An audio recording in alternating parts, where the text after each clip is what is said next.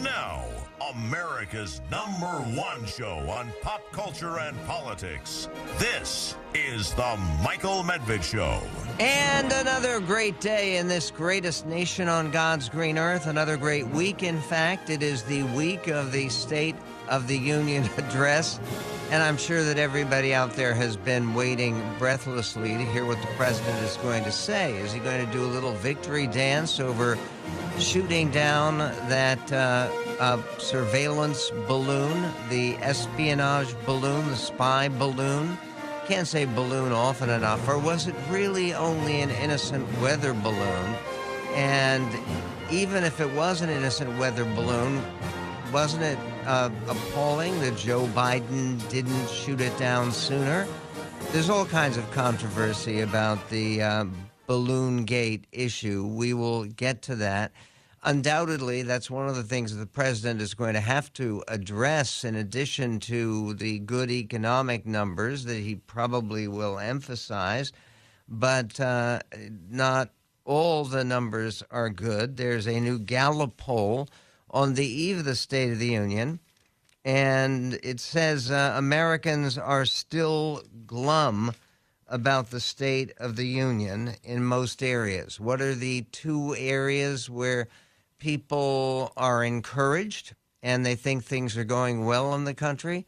We will give you the answer to that. Maybe protecting us from 14th century technology, but and that's, by the way, apparently this is something where the Chinese were way ahead.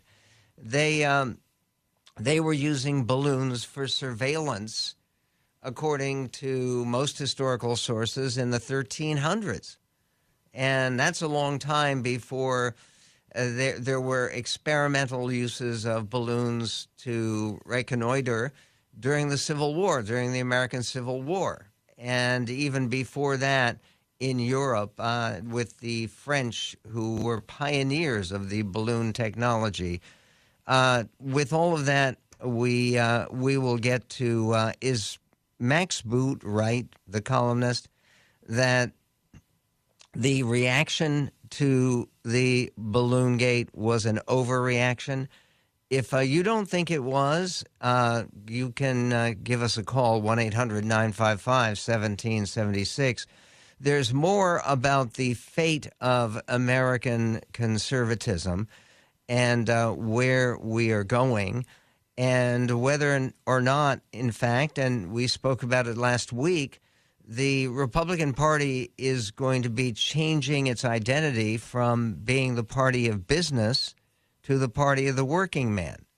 Is that a good change? Is it a change that will help win control of the U.S. Senate, maintain control of the U.S. House, and maybe even win the presidency? And concerning winning the presidency, the most powerful source of campaign funding for the Republican Party and for conservatives in general has come from the Koch network. They are now saying, not announcing that they are going to be endorsing one candidate or another for president, but they issued a statement indicating their strong feeling that it was important that America turn the page, that we go to a new spirit for conservatism, widely interpreted as a rejection of what is going on with Donald Trump in his third campaign for the presidency. The view of President Trump on the balloon was very strong, very clear. He said, shoot it down, with an exclamation point. That's what happened on Saturday. Apparently, the official reason that was given for delaying shooting down the balloon, which had been apparently wandering back and forth in U.S. airspace and bobbing happily along since for 8 days. So why did it take us for 8 days to have the satisfaction that bystanders experienced in Myrtle Beach, South Carolina? That's, of course, the site of a major air base right nearby. And the dialogue of ordinary citizens watching this big white blob getting blown out of the sky, This is what it sounded like. Listen, clip 2. Here we go.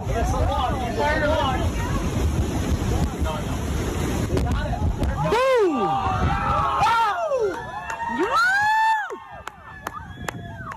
That's my Air Force right there, buddy. This is not a parody. This is real reaction. What if they had how could they have missed the balloon? I'm not sure you need it. I think it was F-22s they sent up there. It was pretty advanced aircraft. But this thing doesn't move quickly. It doesn't have evasive action. It doesn't fire back. It's a balloon.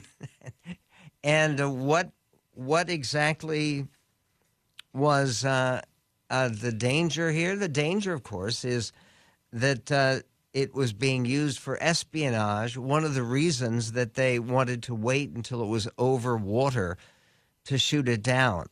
And it was over a fairly shallow part of the Atlantic Ocean off the coast of Carolina. And they wanted to wait until it was in that water, not only to avoid any casualties or any damage to people on the ground, but also to increase their chances of picking up some of the debris and maybe getting a little bit more insight in what the Chinese were actually trying to do and what their operation was all about. There are two different columns by terrific conservatives, and one of them is by Jim Garrity at National Review. He writes, Chinese spy balloon downed, but what took Biden so long?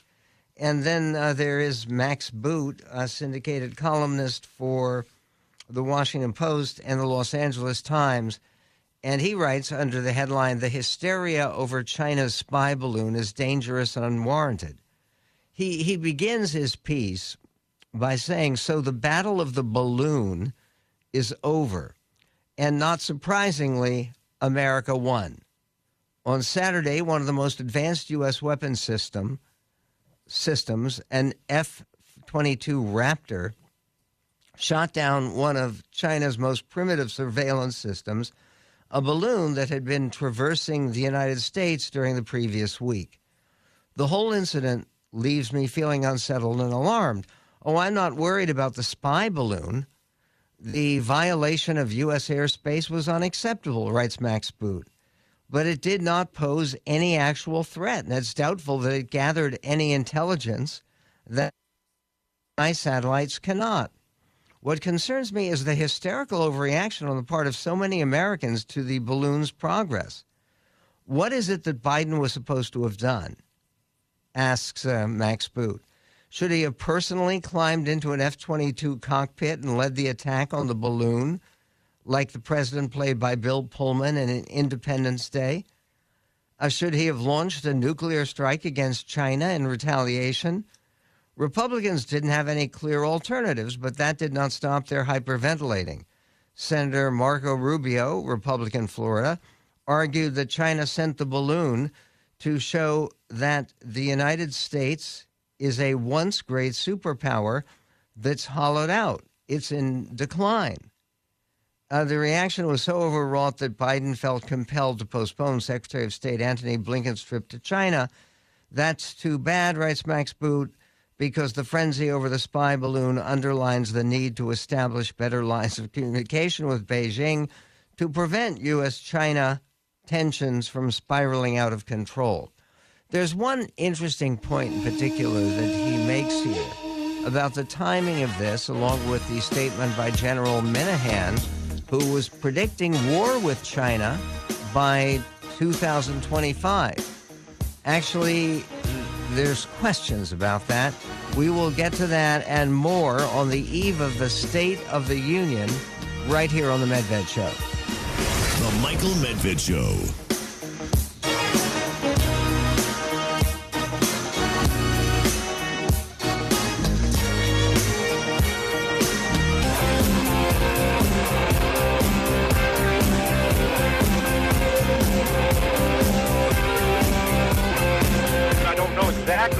tomorrow. Your cultural crusader.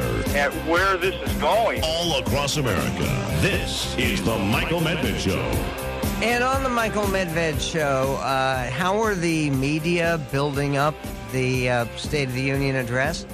What's remarkable to me is I must have read 10 different sources on what to expect from the President of the United States doing his constitutional duty by giving a report on the State of the Union, which is in the Constitution. It's one of the things the President has to do, and he's going to be doing it tomorrow night. And virtually every source, including very liberal sources like the Washington Post and the New York Times, all include notes in there about how people close to Biden are nervous about him stumbling and saying things that he didn't mean and wasn't supposed to say, and basically showing his age. The reason that it's so surprising is because it's so consistent. It's not just conservative sources, it's liberal sources. I think the whole idea is people setting up a low bar. So as long as Joe gets up there and he doesn't drool and he doesn't say something really dangerous or completely wacko, people say, oh, yeah, presidential, he did it, aced it, fine. He wasn't so great when he spoke for the first time about the downing of the balloon, which, remember, was shot down on Saturday. I mean, we had some Sabbath guests who had been listening to the media, and they came in and they told the rest of us who were living in sort of the cone of silence that's part of Sabbath observance, hadn't heard what happened with the balloon. And, yeah, the balloon is down. And there wasn't, like, runaway celebration. But here is why people worry about Joe Biden tomorrow night. Here's Biden on the downing of the balloon, clip 6. On Wednesday, when I was briefed on the balloon, I ordered the Pentagon to shoot it down on Wednesday as soon as possible. They decided, without doing damage to anyone on the ground, they decided that the best time to do that was as it got over water outside within 12-mile limit. They successfully took it down, and I want to compliment our aviators who did it, and we'll have more to report on this a little later. Thank you. Mr. President, what did you say about China? What's the message to China? You were saying the recommendation was from your national I security. told them to shoot it down. On Wednesday. On Wednesday. But the recommendation. They said to me, let's wait till the safest place to do it. Okay, look, I understand that, but doesn't it kind of make the president look bad as I ordered them to shoot it down on Wednesday and they shot it down on Saturday? And this is not one of those things. Years from now, when Joe Biden is retired, and many people assume, I think rightly, that he will be most likely retired by 2025, just a couple of years from now. But even if it's a later retirement and he serves as president until he's 86, does anyone really believe that this is one of those magical moments of his presidency, shooting down the Chinese spy balloon that he will want to immortalize, that it is so important to stress and to remember? Max Boot makes the point, and Max Boot, by the way, has written terrific books about American foreign policy and the American military, and a really indispensable book about America's small wars, some of which weren't small at all, but the wars that people forget about, like the war in the Philippines, where we lost, and this is not World War II, it was right after America took control of the Philippines, after the Spanish-American War in 1898. And the war in the Philippines, we lost 4,000 people. It was a fairly big war. In any event, speaking of war, the balloon mania, writes Max Boot, comes only a few days after Air Force General Michael A. Minahan head of the Air Mobility Command, sent out a memo to his subordinates predicting war with China within 2 years. I hope I am wrong, he wrote, but my gut tells me we will fight in 2025. Sounding like one of the unhinged generals in Stanley Kubrick's Cold War satire Dr. Strangelove, General Minahan advised his airmen who operate and maintain cargo aircraft to fire a clip into a 7-meter target and aim for the head. Is that what happened to the balloon? Minahan and everyone else who thinks that war is imminent, this is Max Boot again, needs to get a grip. CIA Director William J. Burns said last week that Chinese leader Xi Jinping has ordered his military to be ready to invade Taiwan by 2027. But that does not mean he's decided to conduct an invasion in 2027 or any other year. Indeed, Burns noted Russia's bungled invasion of Ukraine might give Xi pause before launching a risky attack of his own. War with China can and should be avoided, but we make it more likely by assuming it's inevitable or by giving vent to exaggerated fears about Chinese power. The kind of anti-Chinese paranoia we are now seeing reminds me, Max Boot writes, of the early days of the Cold War. Back then, there was also a sense that the United States was losing a global struggle with the communists and that World War III might be nigh. What he's talking about was specifically the Kennedy administration. When John Kennedy was running for president against Richard Nixon, the sitting vice president, he attacked Nixon and the very popular President Eisenhower because they had allowed a missile gap to grow up where Russia had more and better and bigger and more formidable missiles. Well, we now know there's no historian who thinks that had any substance to it at all. The United States had tremendous nuclear superiority, which is why we were able to come out of the Cuban Missile Crisis, actually getting Russia to dismantle their missiles in Cuba. Yes, and I know that in compensation or to balance that, we had to move some Jupiter missiles that we had stationed in Turkey. Anthony Blinken, the Secretary of State, spoke very directly about why he was postponing his trip to Beijing. We will get to that and to other talk about the prospects of war with China. Is Boot actually responsible in terms of saying that no, that a war with China is not inevitable and it is not imminent? But then we'll be speaking first about another war that might be more imminent, an Israeli attack on a drone factory in Iran. What does it say about the prospects of wider, bigger war involving America and America's interests? We'll talk about that and more coming up on the Medved. I don't know exactly who.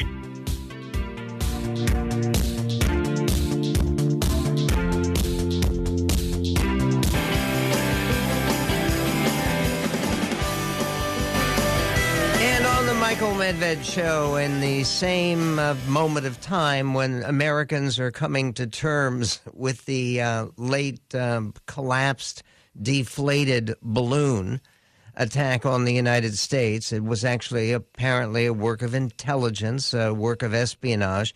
But there's also the country coming to terms a little bit more with something that happened several days ago in Iran. And nobody better to talk to about it than Michael Rubin, who's a senior fellow at the American Enterprise Institute, where he specializes in Iran, Turkey, and the broader Middle East.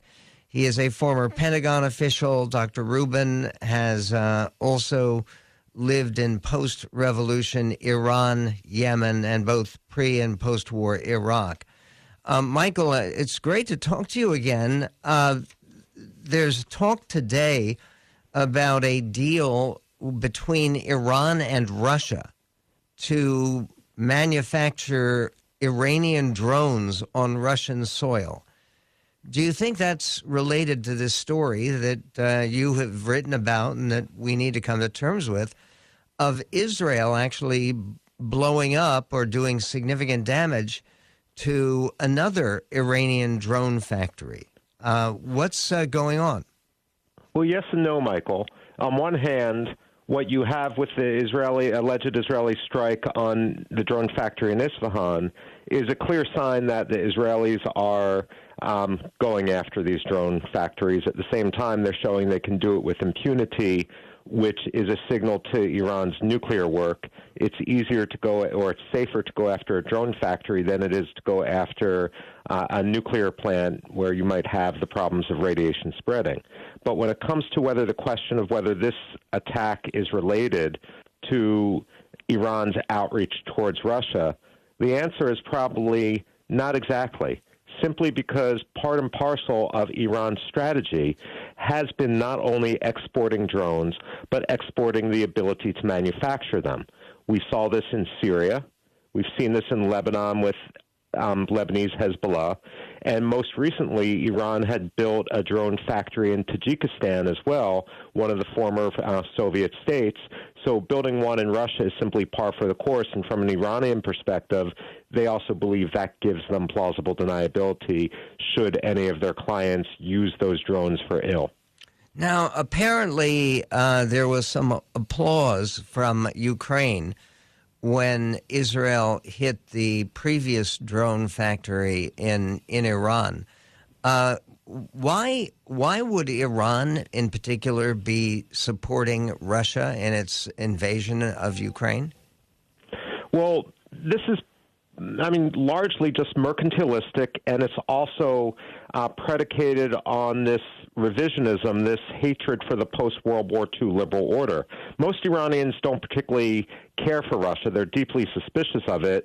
And when it comes to the Ukraine-Russia war, ordinary Iranians on the ground actively sympathize with the Ukrainians. Iranian diplomats have told me this because ordinary Iranians look at Russia's invasion of Ukraine through the lens of their own experience with Saddam Hussein's Iraq invasion of Iran. Ordinary Iranians realize the world ignored them and they don't want the same thing to happen to Ukraine. That said, the two governments are dictatorships and they don't care what their people think. And Iran-Russia relations have actually never been this warm in more than 500 years. But if I could just give you a theory, Michael, as to what I think is going on, you've got an issue where Iran's air force is more than 40 years old. Russia builds airplanes. So by selling Russia these drones, perhaps Iran is entering into a quid pro quo with Russia's military industry, so the trade goes both ways, and Iran can get their hands on some of those really modern Sukhoi fighter jets, the Sukhoi 35s, rather than rely on F-14s, which are even retired in the United States and predate the Islamic Republic. Meanwhile, there's a question of blaming all of this on the Netanyahu government, the new government in Israel, which the American media never tire of saying, oh, the most right-wing government in Israel's history. There's reason to believe, isn't there, that even previously under Prime Minister Yair Lapid, that this is the kind of military mission that Israel would have been considering? You know, you put your finger right on it, because too often American commentators will mirror image our own political debates on Israel. Now, Israel might have some really active debates with regard to some social issues, with regard to some religious issues, but whether you're on the left or right, there's consensus when it comes to Iran. So this isn't about Netanyahu, this is about Israel.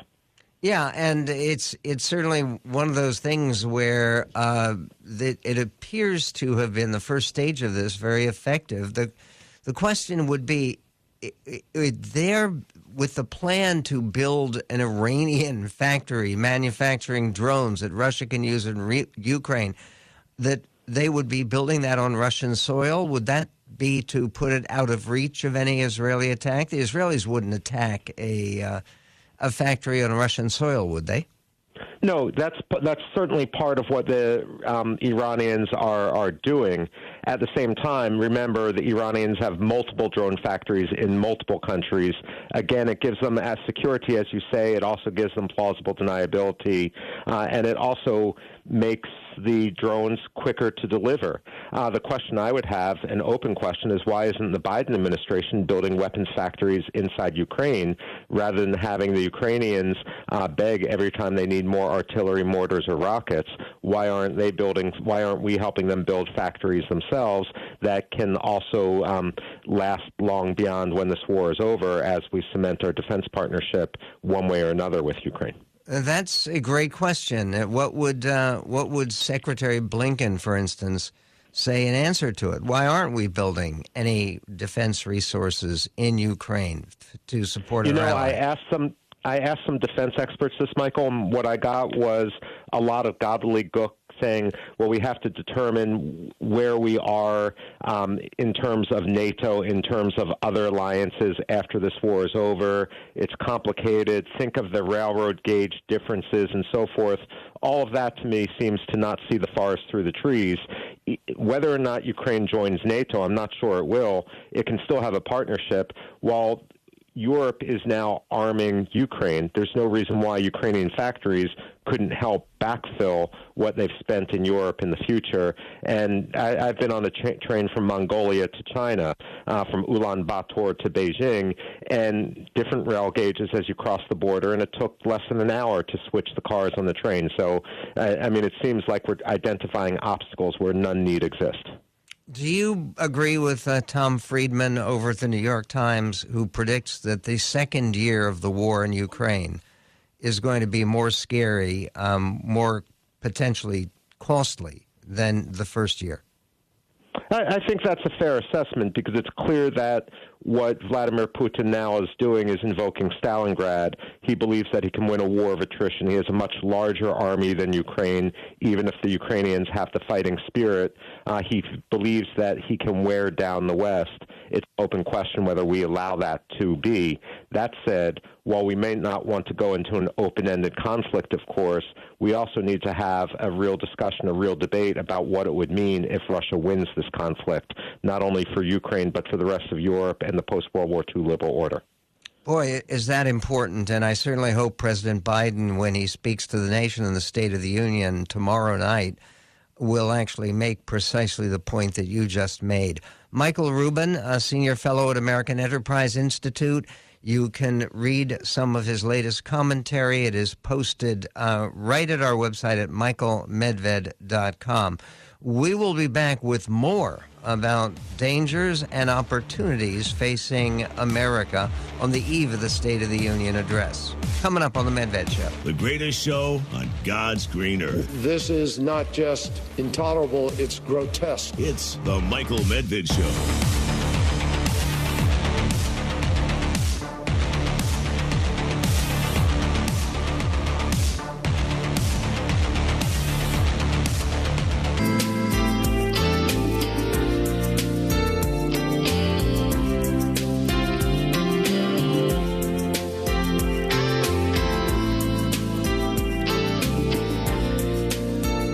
Michael Medved Show.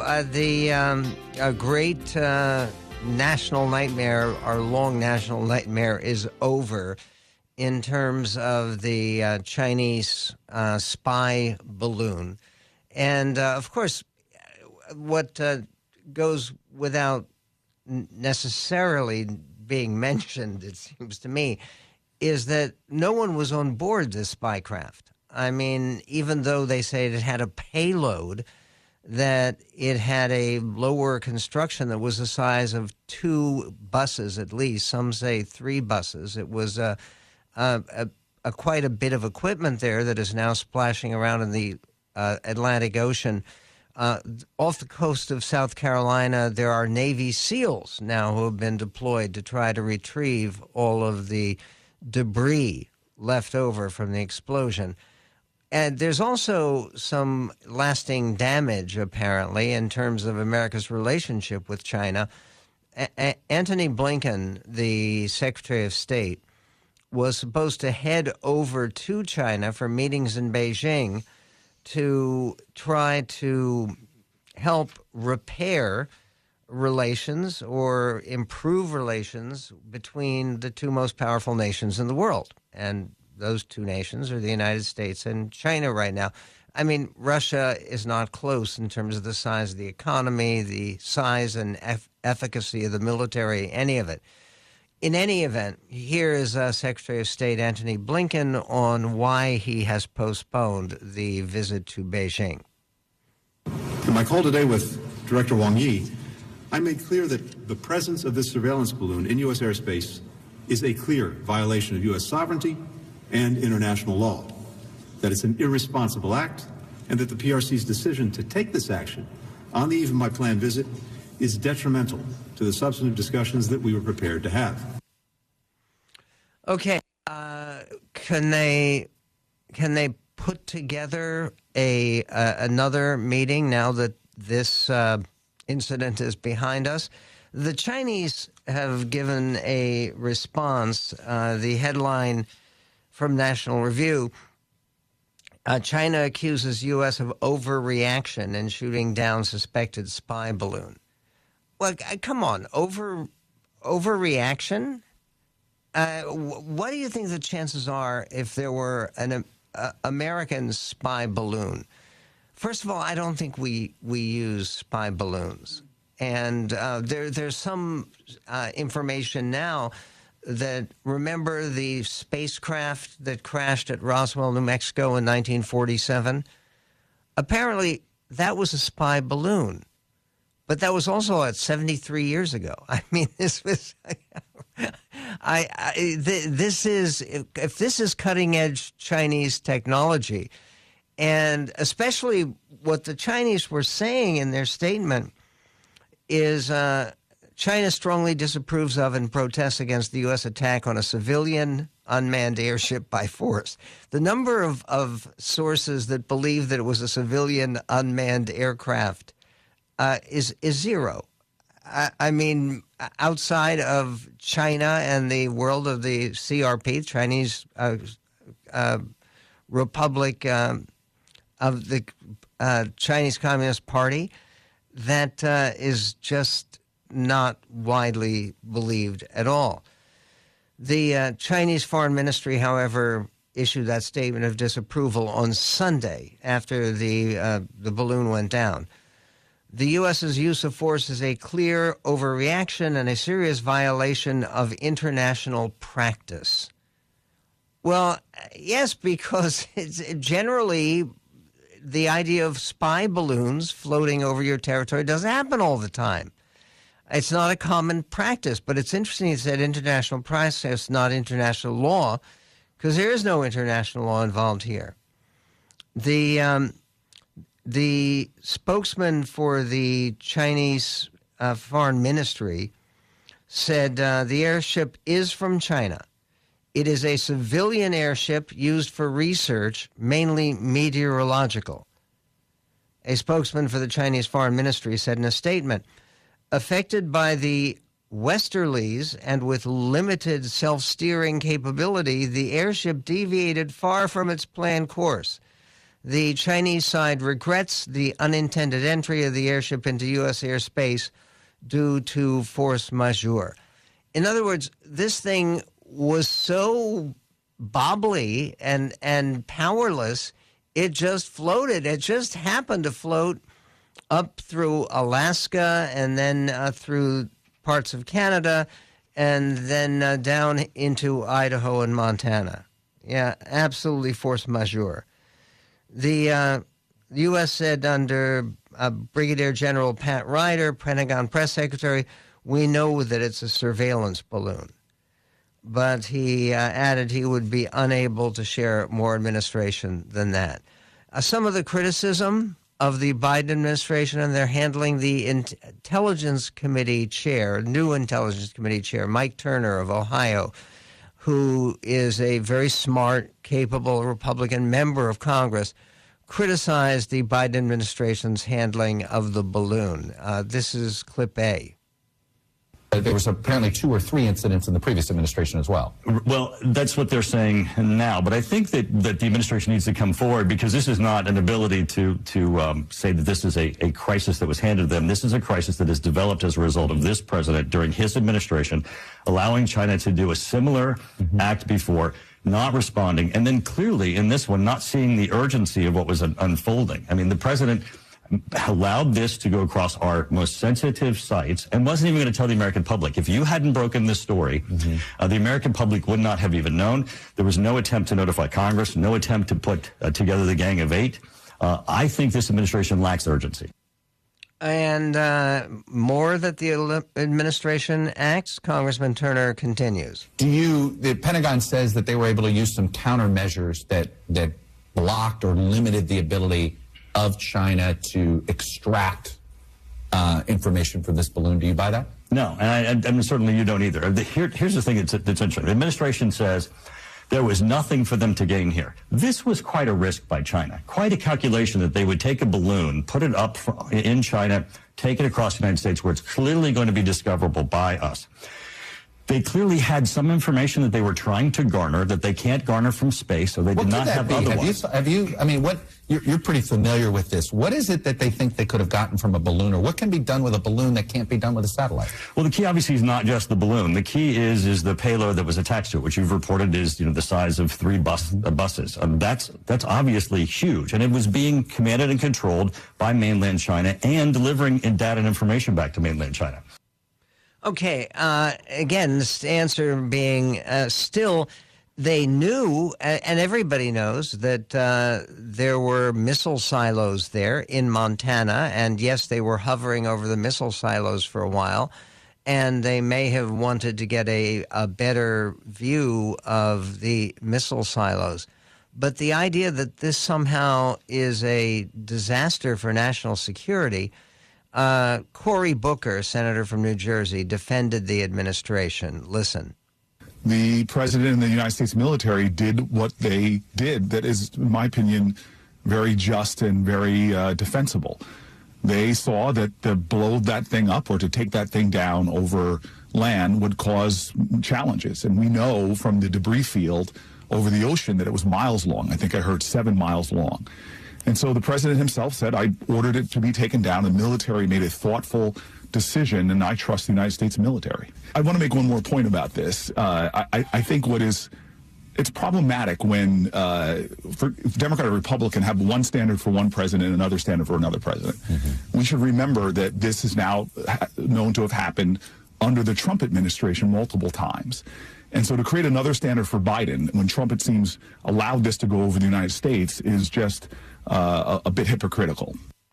Okay, but just to undercut what Senator Booker said there, the national security advisors for Trump, including John Bolton, who's very anti-Trump, and including General Kelly and others who are General McMaster, pardon me, who was national security advisor for President Trump, said that while they were there, despite the fact that supposedly, according to sources, there were 3 different incidents during the Trump administration and 1 during the Obama administration where they also had Chinese spy balloons coming into U.S. territory. The national security advisors under Trump say they never heard about it. And if that had happened, they would have. There's more on this, but also talk about wandering balloons. Where is the Republican Party wandering to? The goal, the change for American conservatives in this greatest nation on God's green earth, coming up.